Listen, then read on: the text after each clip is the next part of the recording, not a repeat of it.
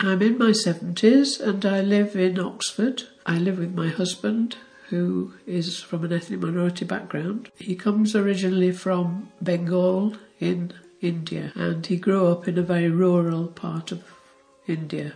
He is nearly 80, and we've been married for 50 years. We met in London when we were both students, and he was studying art and I was a nursing student.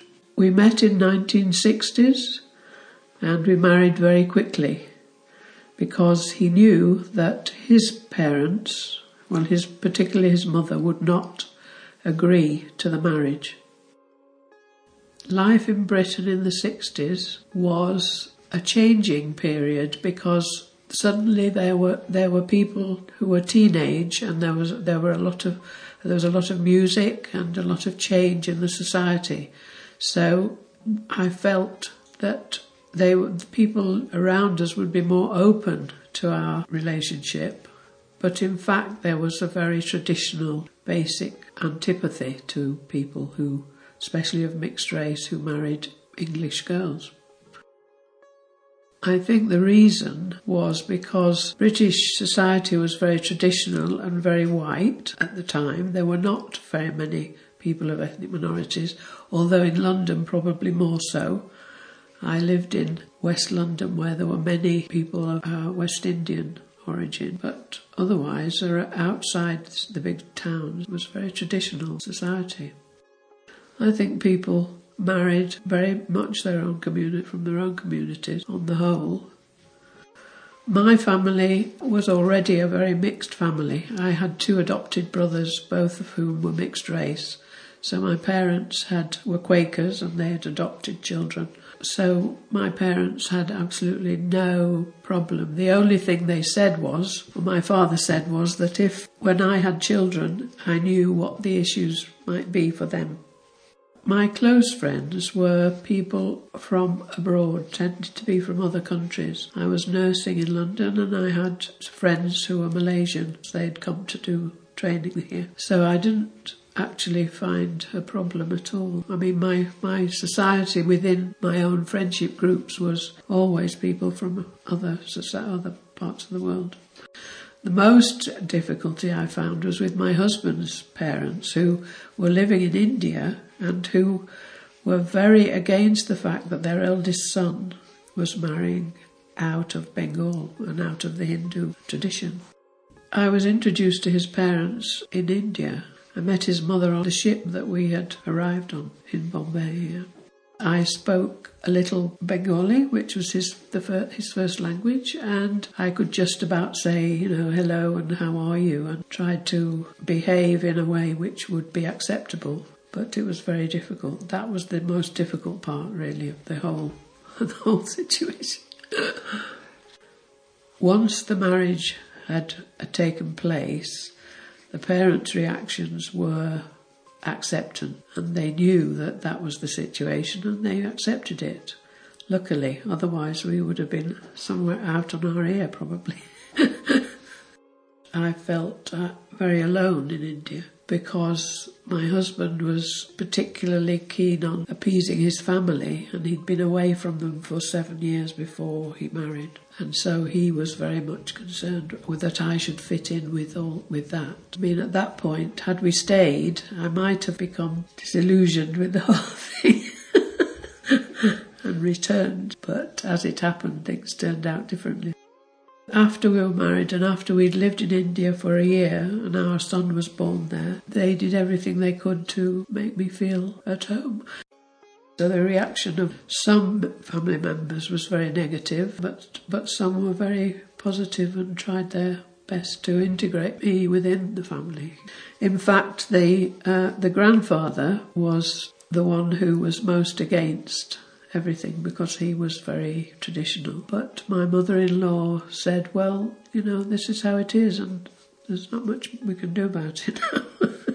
When we arrived, I was already pregnant, and so I didn't work. I stayed at home and tried to learn the language and learn the customs of the place I was living in. I learnt how to sing a little bit in Bengali, which was a tradition. and met family members. We did quite a lot of travelling around and meeting people. I tried to be as Bengali a wife as I could from my perspective. I wore saris. I used the jewellery and all those kind of things that to represent that to a wider society, if you like. And people found that rather, I suppose, endearing in some way because I was trying hard. My image of how my life would be there probably was related to Gandhi because I'd been brought up within the Quaker tradition, and so I knew a lot about Gandhi and about how he was there. I suppose I thought it would be much more like living with him and doing good in India. I was a nurse after all, so I had ideas about working there. But once I had a baby, then it was a bit different.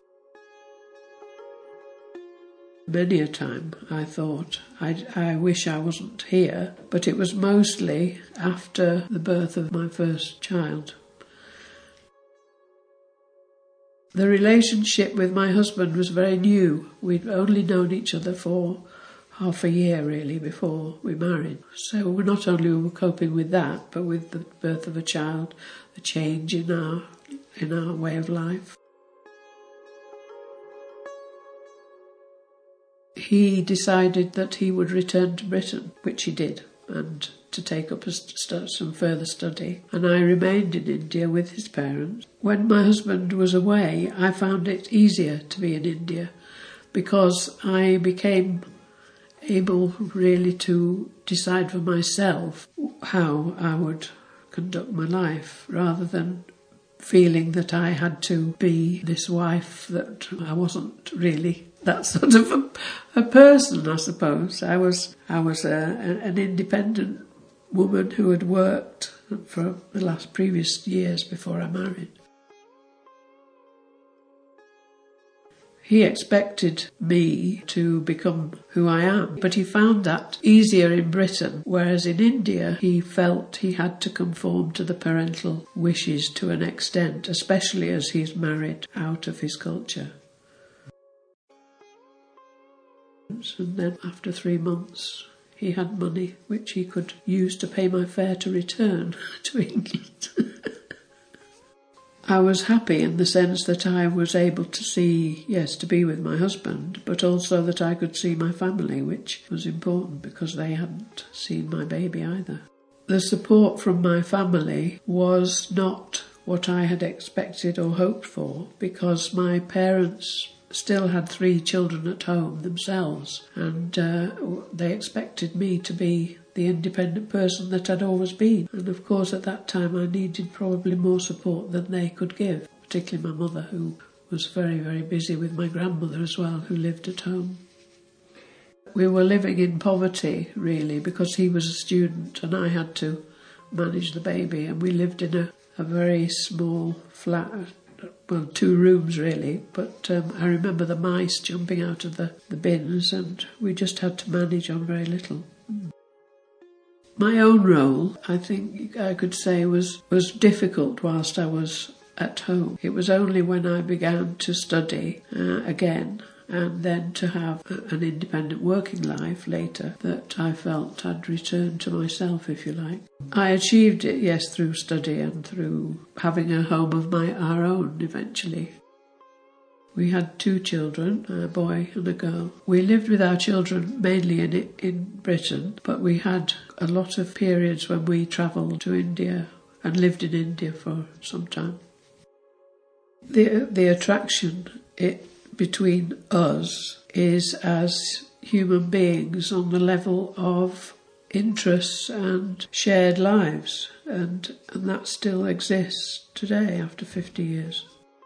The recipe to maintain relationship in the face of difficulties outside is to talk to each other about it and to live your life as well as you can, really.